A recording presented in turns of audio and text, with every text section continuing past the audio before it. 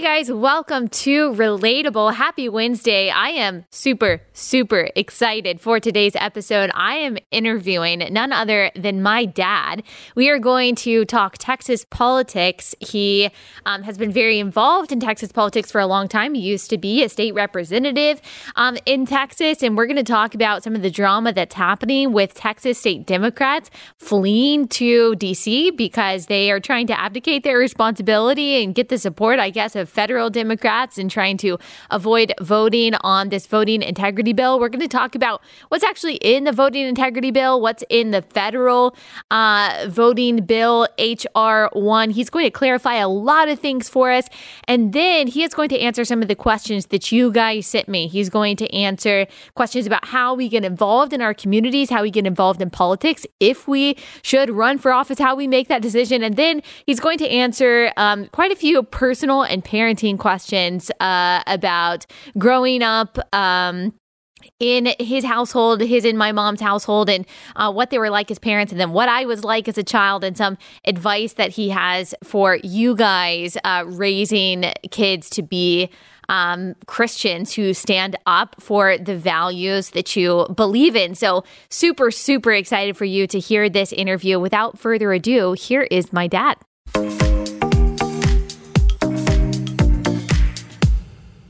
Dad, welcome to Relatable. Thank you for finally joining us. I've been trying to get you on for so long. You've been putting me off, but you're finally here, so thank you. I'm just, honored to be here no matter when it is. I'm glad to be here. I think you got a pretty good start on your own. You didn't need me to help you get going. Yes, and that is actually a joke. For people who don't know, we have been talking about him coming on my podcast for a while. A lot of you guys have been asking for him to come on my podcast for a while, and it is me that finally made it happen. So I'm very grateful that you're here. We're going to talk politics first, and then we're going to kind of get into personal and parenting and things like that. So I know. You've been involved in Texas politics for a while. Obviously, used to be a Texas legislator. Tell me what you think in general about what's going on with the Texas Democrats fleeing to D.C. to basically avoid their responsibilities. Well, just so people know, this isn't the first time Texas Democrats have done this. They did this in 2003 in the famous trip to Ardmore, Oklahoma for the House, and then to New Mexico for the Senate. And they are making the same mistakes that they did in 2003. People say history doesn't repeat itself, but actually it does. And what they've done is they have broken quorum. You have to have 2/3 of the Texas House to be able to conduct business. And that's 100 members. There's 150 total. 2/3 would be 100 members. And 57, 58 Democrats got on 2 chartered jets with no mask, cases of beer all around, and flew to D.C. to claim that they were trying to help out voters, when it actually, what they're doing by not voting on this deal will be suppressing votes in the future if this bill doesn't pass. But they are acting like this is some big, like civil rights move. I saw some tweet by a legislator saying that they're sacrificing so much because they're leaving their family, they're leaving their constituents, and they're going to D.C., but it really just seems like more of a political stunt that's not really going to accomplish anything. Is it going to accomplish anything? Oh, no. It may help them raise money for their campaign, from the George Soroses of the world and people like that. But it's not, at the end of the day, it will not accomplish anything, because the way that special sessions work in Texas is that the governor is the only one that can call a special legislative session. And they last up to 30 days. Depending on how long it takes them to get the bills passed. And the governor is already on record as saying he will continue calling additional special sessions until this election integrity bill is passed. And they said, how long will that last? He said, right up until the election in 2022. So they'll have to come home here soon. What they'll do is they'll end up saying, well, we made our point, we've stood up, and they'll have to come back and they'll vote no, probably on the bill. Not all of them, but most of them will vote no, and then we'll move on. Okay, I want to play a little clip from the Texas Democrats at the Capitol singing together. I guess they're trying to rally support. I don't know what they're doing, but they're trying to sing "We Shall Overcome." I just want to play that quickly. Deep in our hearts, I do believe we will overcome today. So that is them at the Capitol, I guess, trying to, liken themselves to civil rights heroes. They say that they're trying to get federal support. I think Kamala Harris actually met with some of the state legislators. What do you think is going to come of that attempt at some kind of partnership? Like, do you think the Biden administration is going to be able to help out the Texas Democrats in any way? Or again, is it just political posturing? Well, last time I checked, and maybe they've changed some rules since I've been in there, but I don't think so, that President Biden or Vice President Harris has the ability to cast a vote in the Texas legislature. Okay. And, it's so funny, Allie, because many people think of our nation, as they should, as a country. But however, our country is made up only of the states. It's not like in some countries, like in Europe and what have you. The power that the federal government gets is only derived from the states. And so therefore, it was originally set up that the states will run the elections. And you actually have 50 different state elections.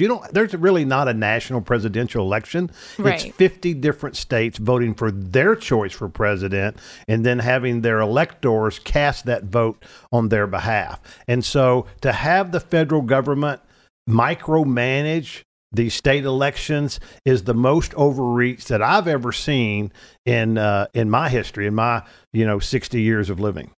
And that is what H.R. 1, the federal elections bill, is trying to do, correct? They're trying to basically say, hey, the federal government is going to come in and, like you said, try to micromanage state elections, right? That's exactly right. They're going to come in and they're going to take over state elections. They are going to do things that would just have been unconscionable before. In fact, they're going to do things that aren't even done right now in some of the most liberal states out there.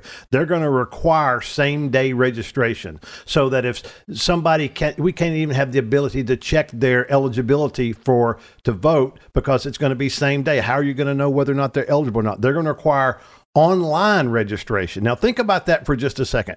With all the cyber hacks and the ransomware going on out there, how in the world could we assure that that's going to be safe and secure? Right. I mean, it's just incredible, and it's nothing. And they're also going to take away you and my individuals as citizens of this country to challenge an election. You and I will not be able to do that anymore. It'll only be elected officials that can do that, or bureaucrats, which is absolutely crazy. So I am proud of our U.S. Senate for standing up against that, not allowing that to go through.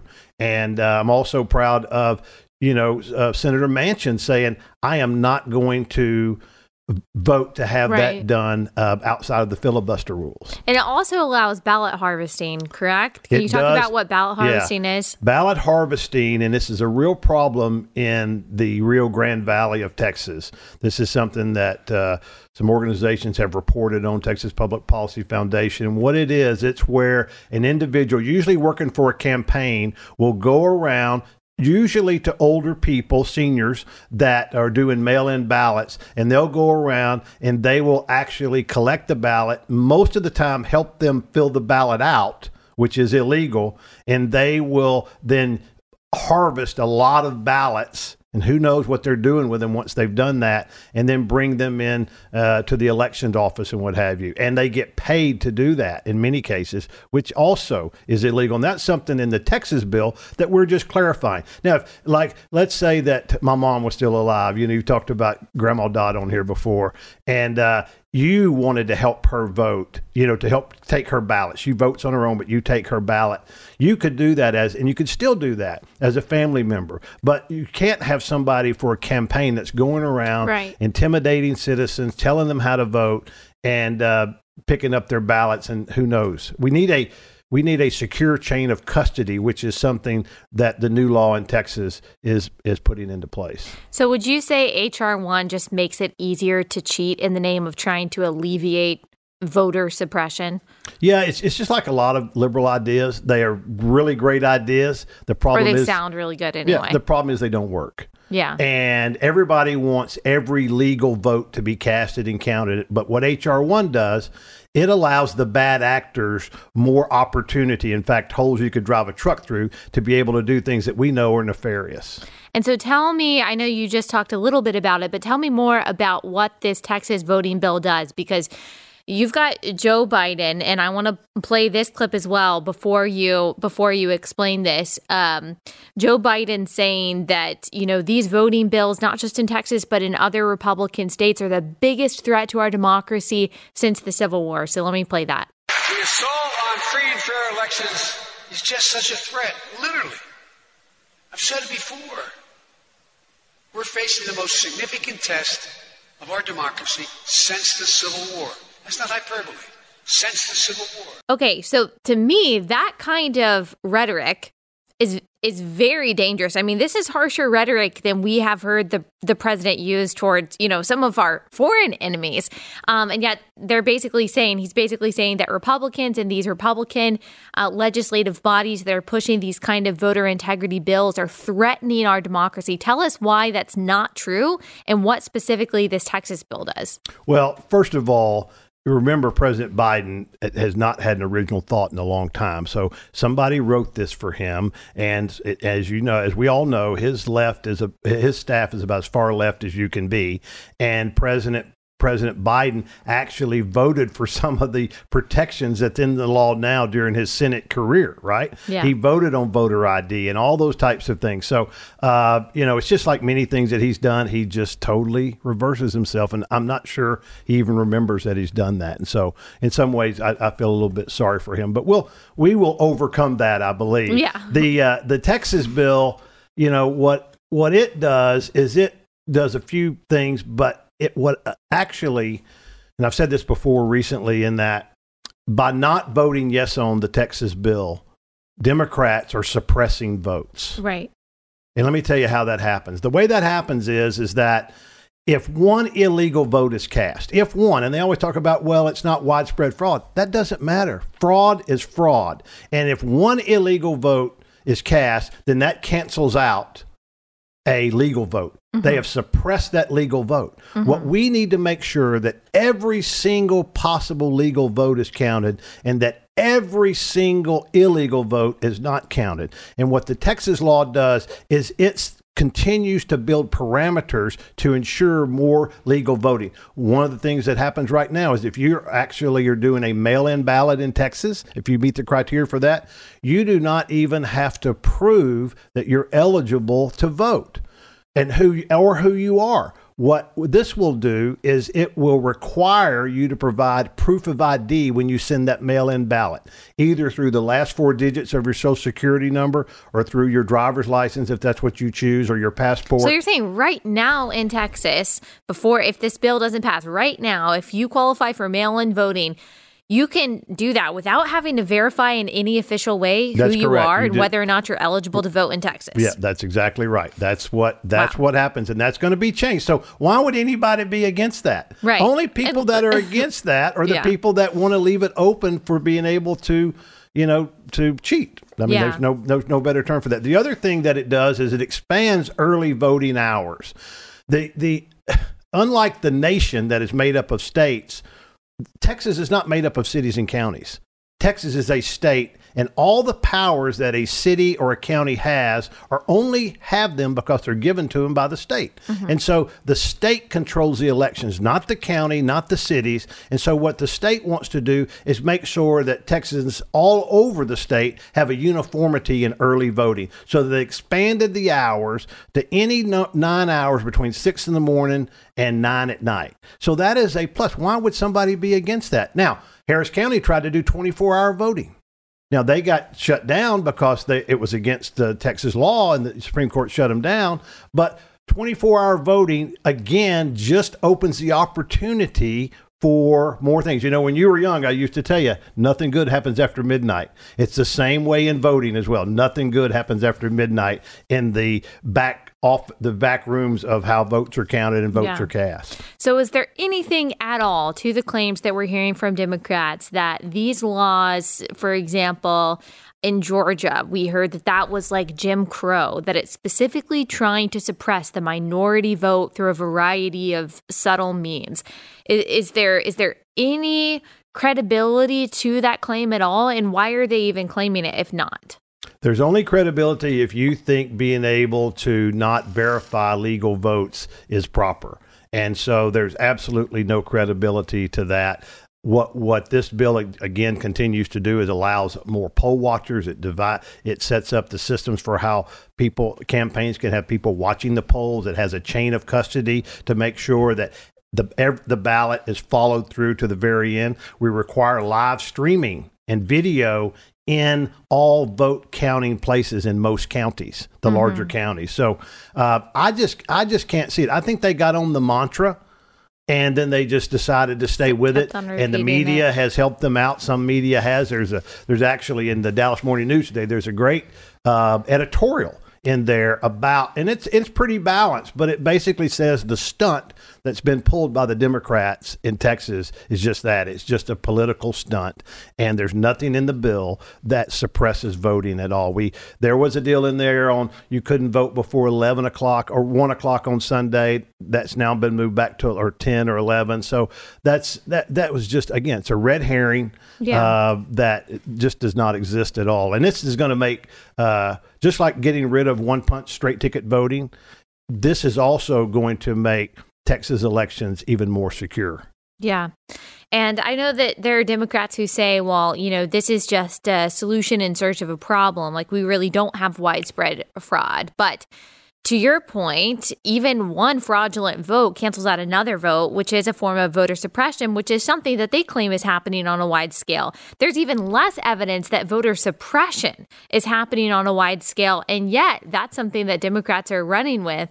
And the Democrats that have fled to D.C. are saying that they're doing it to try to save democracy. They're actually abdicating their responsibility, in a democratic republic to represent the constituents that voted for them. Do you think it's going to come back to bite them in the election when people say, okay, this is where my taxpayer dollars are going? Well, based on the polling that I have seen so far, people aren't happy that they fled. And I'm talking about independent voters. Of course, Republicans are not. Now, the hardcore Democrats, they're fine. They're fine with that. They're going to vote with them no matter what. But if it follows the pattern that it did in 2003, 2022 is going to be a great year for Republicans in Texas. And, interestingly enough, just a little bit of maybe in the weeds a little bit, but I think it's interesting, is that the way the procedure works is that yesterday, Speaker Dade Phelan did a call on the House. And a call on the House means that every member has to be there unless they have an excused absence. So they could have a death in the family or something like that. And once that happens, they actually yesterday locked the House doors. Now, they went into recess and let everybody go home and, sleep and all that type of stuff. But that call on the House continues, so that the minute that a Democrat member enters back into Texas, they are subject to, people hear about arrest. Well, they're not arrested going to jail. They're escorted by a state trooper to the Texas House so that they can do their job. And that's going to be really interesting to see how that pans out. Because Greg Abbott said that they would be arrested when they came back to Texas. Well, they are technically arrested, but they're not arrested going to jail. They're going back to the Texas House to do their job.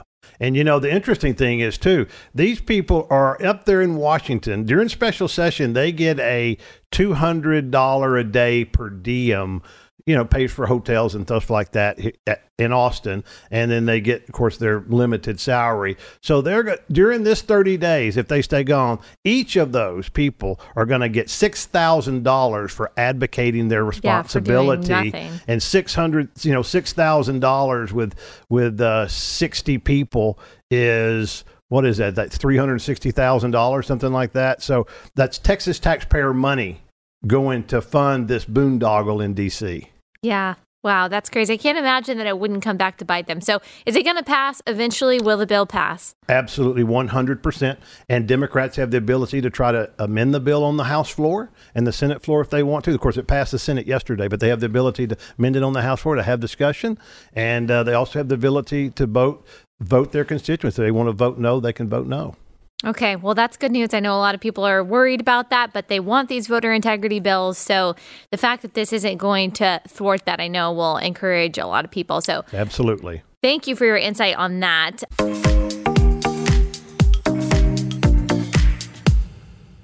Okay, quick break to tell you guys once again about Good Ranchers. My husband and I love getting our meat from goodranchers.com because their product is 100% American. 80% of the grass-fed beef that's sold in the United States is actually imported from overseas, but we care about supporting American farmers, and that's why we get all of our meat from goodranchers.com. When you buy your steak and chicken from Good Ranchers, not only are you getting ethically raised, sustainably sourced meat, you're also supporting American farmers that the people at Good Ranchers know personally. They've traveled the United States meeting with the farmers that they work with so they can ensure the product that they're sending to your door is the very best. All of their product comes individually wrapped, vacuum sealed, ready to grill. This helps eliminate waste. Good Ranchers safely delivers American craft beef and better than organic chicken right to your front door. You can place a one-time order or better yet, subscribe.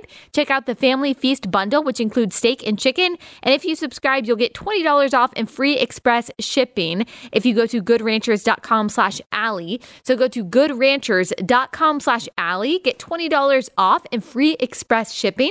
That's goodranchers.com/Allie.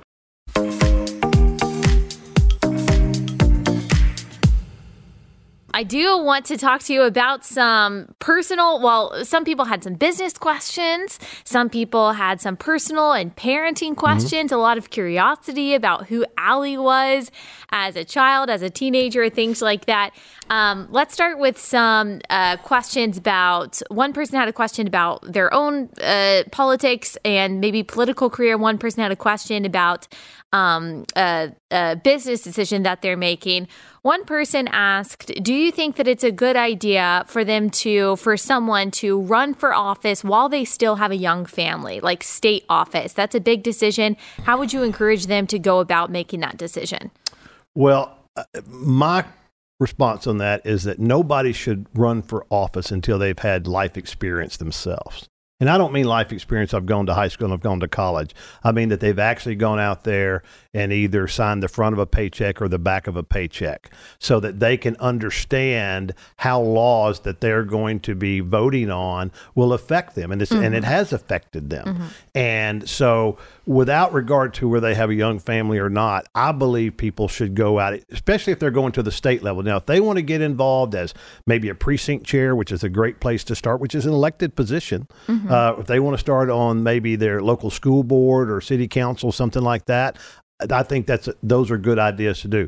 I do believe that if you have a young family, especially at the state level where you're gone away from them, in Texas it's a little easier because we only were in session every other year for about 6 months. In a lot of states it's every year for several months.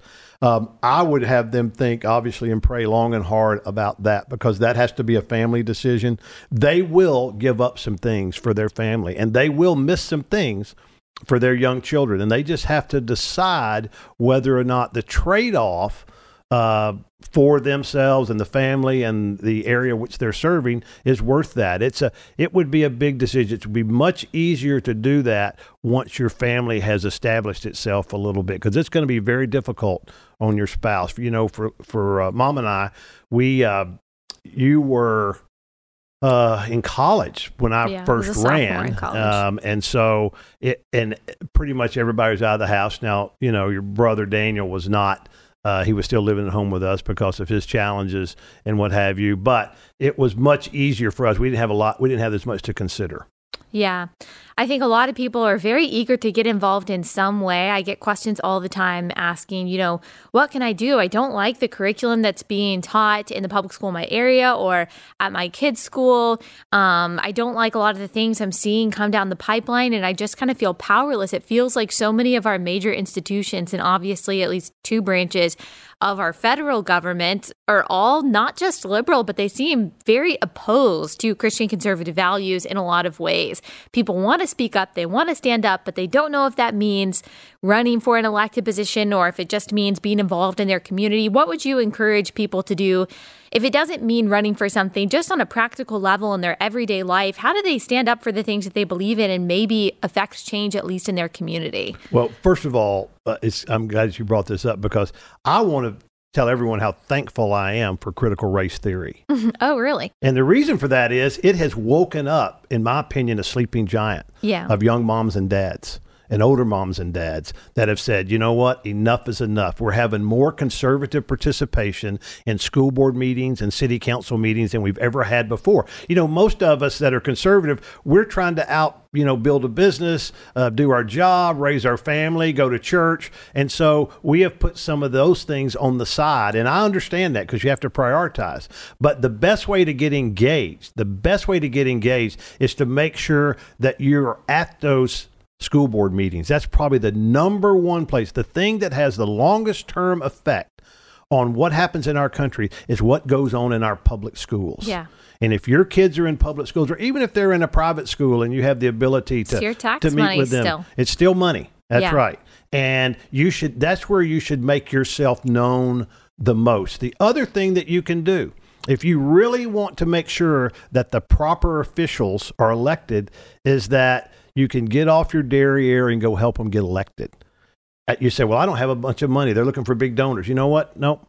The people that I remember the most, Allie, in all of my elections are the people that got out there and knocked on doors for me. And you say, well, I'm not a politician. I can't be a speaker. You don't have to do anything. Knock on the door, hand them a brochure saying my family's voting for this candidate. Yeah. That's what's most important. So to do that, you just look at who's running for the positions in your area, and you basically just reach out to the campaign and you say, how can I help? Here's what I'm willing to do. And I would tell you to don't do it without meeting with the candidate themselves. If that candidate's unwilling to meet with you or they're too busy, that's not the candidate to represent you. Yeah. So there are all types of ways that people can get involved and can speak up without running for office if that's not what they're prepared to do at the moment. Because like you said, that is a big sacrifice that maybe God is calling more Christian conservatives to do, which is awesome. But like you said, there's a lot of issues right now that I think are waking people up, not just critical race theory, but also some of the sex ed that's coming down the pipeline for these schools. And people think, okay, it's not going to affect my community. I'm in rural Alabama or Georgia or Texas.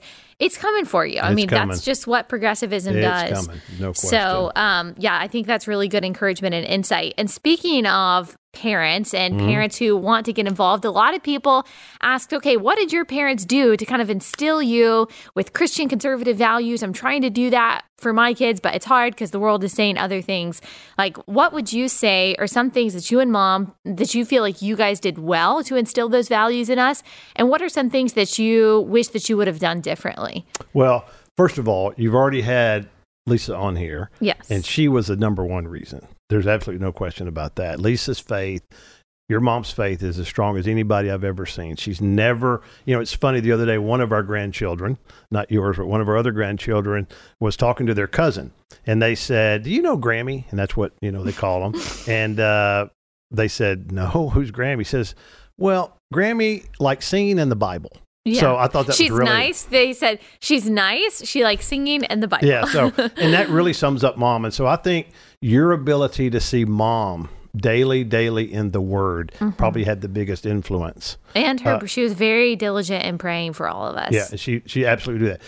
I think for me, the thing that a dad can do most is he can be someone that their kids can look up to as a man of character and integrity. And it has to be the same at home as it is outside. And I think we talked about that a lot growing up. We talked about what's right, what's wrong. We were very engaged in our own development of ourselves, personal development. Lisa and I just didn't get to be adults and just stop. We said, how can we be better? How can we learn more? We both came from pretty meager backgrounds.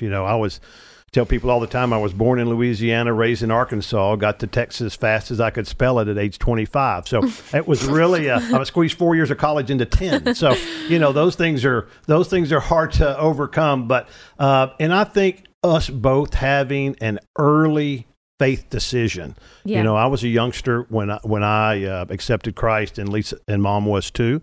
And I think the foundation that was built over time. Did we always stay exactly with it? No.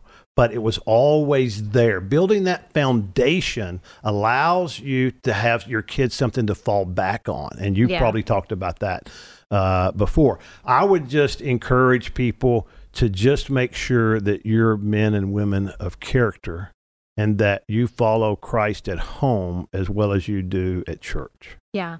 And we didn't sit around the dinner table and talk politics that much, although I do remember some political things. Like, I remember the Bush-Gore election. I knew who we were going for. I remember 9/11 being in 4th grade and what that meant. I remember always feeling a sense of patriotism and gratitude for living in a free country. And you guys, even whether it was intentional or not, although I think it probably was intentional, you definitely instilled in us a desire for entrepreneurism, a desire to kind of be our own boss, for better and for worse. That has been good. It's also been difficult. It's difficult when you're not your own boss and you want to be.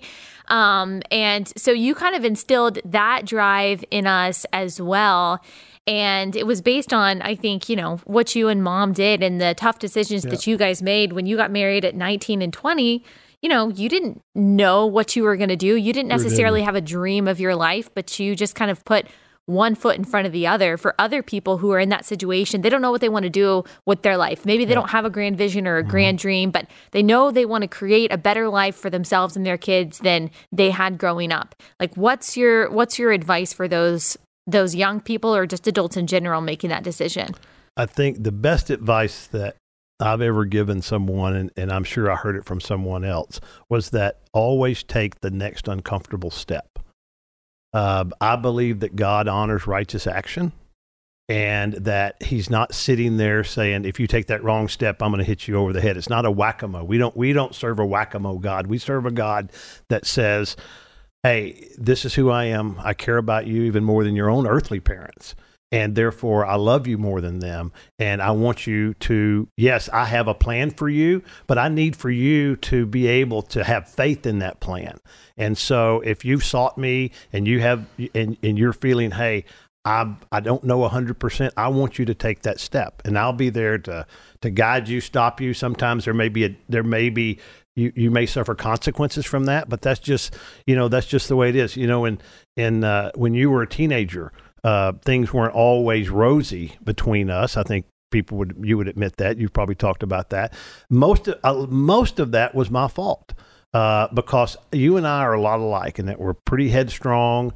You probably more so than me. Maybe not. No. Wow. Yeah, no, that's a big statement. That's not true. That's a big statement. That's right. And Mom was so important in saying, hey, I think we need to sit down and go to a counselor to figure this out, because she felt like she was caught in the middle between us. And the things that we learned from that counselor, the things that I remember the most, is that parents have to decide, especially as their kids are getting older, as to what's your family value. Okay. I think for us, that was pretty simple. We didn't have a big problem with that. Where I got into the problem was, what's the difference between a rule and a preference? In the world that I grew up in, everything was a rule. Okay. And there were no preferences. The preferences were what I said, they were rules. And so I had to learn that many, many things that your kids go through are simply your preferences, and they shouldn't be your rules. Yeah. And that was very hard for me. But I think, I think once we got past that, things were better. I think prayer is so important. When you went off to college, Allie, we didn't know. Anytime you send a kid off to college, the additional independence that you have is probably pretty overwhelming, and most college kids don't handle it as well as they should. And I'm sure, as I've told all my kids, if you did something in college that you haven't told me about, don't tell me to ease your conscience. I don't want to know it in the future, right? But I think in your book you've talked about some of those challenges and what have you. But I will tell you, and I've told people this 100 times, is that I've never seen somebody mature more than they have in Christ in college as you did. And you got with some girls that you had a Bible study, you got with a small group of girls, maybe not all the time, but some of the time. You got some mentors outside of your college that were just really, really important for you. Mm-hmm. And then, of course, you had Mom and Grandma still praying for you every day. So that was I think that was important. I think that's what you can do for your kids.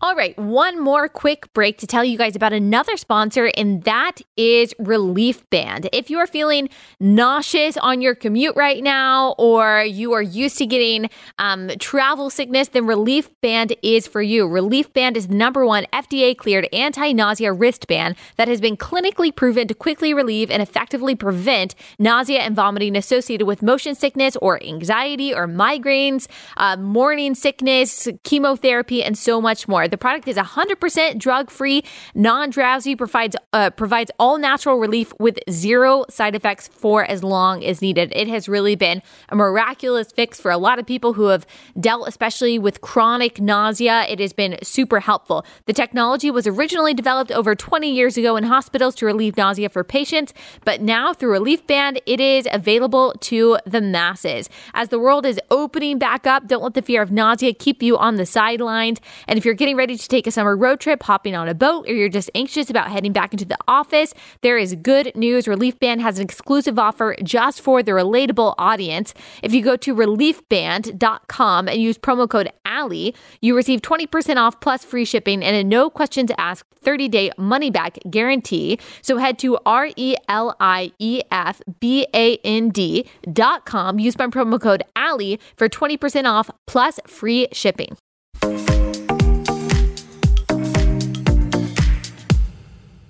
You know, this is my last question, and you just answered a lot of it, but a lot of people, different kinds of questions, but just to sum it up, people want to know, okay, what was Allie like growing up? What was it like raising Allie? You already talked about it was, difficult sometimes in my teenage years because, like you said, we have those similar personalities and we're just kind of butting heads. But in general, people want to know, what was Allie like as a child? Did you always expect me to do something like this? Does it surprise you that I'm doing something like this now? Or just kind of, what was it like? Well, that's interesting. First of all, I think you were a very quick learner. I mean, you were verbal early on. You're very smart. We could tell that. There was a pretty good gap between you and Daniel, age-wise, and Justin. So by the time we had you, poor Justin had to grow up with us because I was 20 when he was born, just almost for 21. Mom was 21. And so he kind of had to grow up with us, and I've apologized to him many times for that. He turned out well. By the time you were born, things had settled down for us and financially and everything else. So I think we were able to take things, at least when you were little, at a slower pace, and everything wasn't brand new to us. And so we were able to enjoy probably your childhood even more than the others, only because we were separated far enough from it in age. And I think that allowed you to maybe blossom into who you would be independently, maybe a little bit more so than we were able to do early with the other two. And very talkative, very headstrong. I'll never forget the car we had. We had this red car. You were sitting in the back seat. You were 5 years old. I know exactly where we were. We were down by the Galleria. You and I were arguing over something. All right. And I don't even remember what that was, but I was trying to make my point. And at 5 years old, you said, "Well, Dad, what do you want me to do?" And it was like you were an adult. I mean, I was like you in that I couldn't wait to be an adult. I couldn't wait till I turned 30 till I got the first bit of gray hair, because I was always the youngest one in the room in whatever I was doing. And so I knew then, and I told Mom this many times, is that you were just an adult in a child's body. And that's really, and so for you, when you got more independent, okay, now you didn't understand in high school, like none of us did, that the front lobal part of our brain hasn't fully developed yet, and it doesn't develop until we're about age 25. So we think all our decisions are the right ones. I thought the same thing in high school. I thought exactly the same thing. That's why many times I knew what you were thinking. Mom didn't think like that. That wasn't the way she processed stuff, right? But I knew that if we could ever get you to be an adult, you were going to be a great adult. Now, you might not make it, we may have had to do something drastic, but it didn't work out that way. And you were going to be a great adult, and you are a great adult, someone we're very, very proud of. Well, thank you very much. Being an adult, I have to say, is everything that I ever thought that it would be. Not having a bedtime, being able to eat ice cream whenever you want to. It really is as good as you think it's going to be when you're little. And of course, becoming a parent and being married and all of the wonderful things about adulthood. A lot of people say to put responsibility off as long as possible, but I could not recommend enough growing up. Yeah. Growing up and becoming an adult and taking things seriously, it really is the most fruitful and fulfilling thing, not just for you, but I'm sure also for your parents to see that come Let me to tell fruition. one more story. Okay. This is for dads. This is straight to dads, okay? Okay. A little bit to moms and the daughters, but dads, when Allie Beth was in high school and she was dating, okay, which I was totally against. Didn't matter how old she was. Which you should have been, and I shouldn't have dated in high school. I'll just say that. I shouldn't have been dating in high school. Yes. So, but one of the things I'd learned through some of my other mentors, like John Maxwell and others, was, hey, you don't just let your daughter, first of all, go out with somebody you don't know. Don't let them, if you can avoid it, try not to let them meet somewhere. Make the boy come to the house. And so if you remember, Allie, the boys would have to come to the house. They would come into my office. And I was mortified. You were mortified. I was mortified. My office was right off of our foyer area. This big kind of, dark paneled walls and all that type of stuff. And of course, I made them sit on the other side of the desk in a chair that was a little shorter than mine, which gets you in the dominant position. And they were all nervous. And I'd learned this. I forget who did this, but somebody that I listened to on a radio program or something had done this. And so they would sit down. I'd say, tell me a little bit about yourself. Hey, I'm glad you're dating Allie, taking Allie Beth out tonight. What are y'all going to do? Do you understand, the parameters and things like that? And when she needs to be home and all that. Yes, sir. Yes, sir. Yes, sir. I said, then I would hit this question with him. I said, are you going to marry my daughter? Oh my gosh. See, it's better that I didn't know this. Are you going to marry my daughter? And of course they went into total sweat panic mode, right? Yeah, I imagine they would. No, sir. I said, oh, that's good. I don't expect that. I said, but you know what that means? That you're dating somebody else's wife tonight. And you know what else it means? Somebody else is dating your wife. I want you to treat Allie Beth like you want your wife treated tonight. Can we do that? And then the last one was one I hated. I'm sorry if you didn't say this, but I think it's funny. It says, and I would ask them every time, and I hated it because you know me well enough to know what. Do you know what inappropriate touching means? Because if you don't, we'll talk about it. Oh, yes, sir. And so they would leave. Oh, my gosh. Just thoroughly embarrassed in time. And yes, that is not something that you wanted to talk about with them. But I do think dads, do not be afraid to do that. Yeah. Your daughter will thank you for that later. For standing up for her, and secretly down deep, even then, she probably appreciated it. Yeah, of course. There's a lot of people whose dads don't care, and I think one of the most detrimental things, and especially a girl's life, is to have a dad who doesn't care. And I never had that problem. Even with the back and forth that we had, too much. I never had a problem with parents who cared, and I'm very thankful for that. Thank you so much for coming on. Glad to be here. Great job. Great conversation. I know a lot of people are really going to enjoy it. Thank you.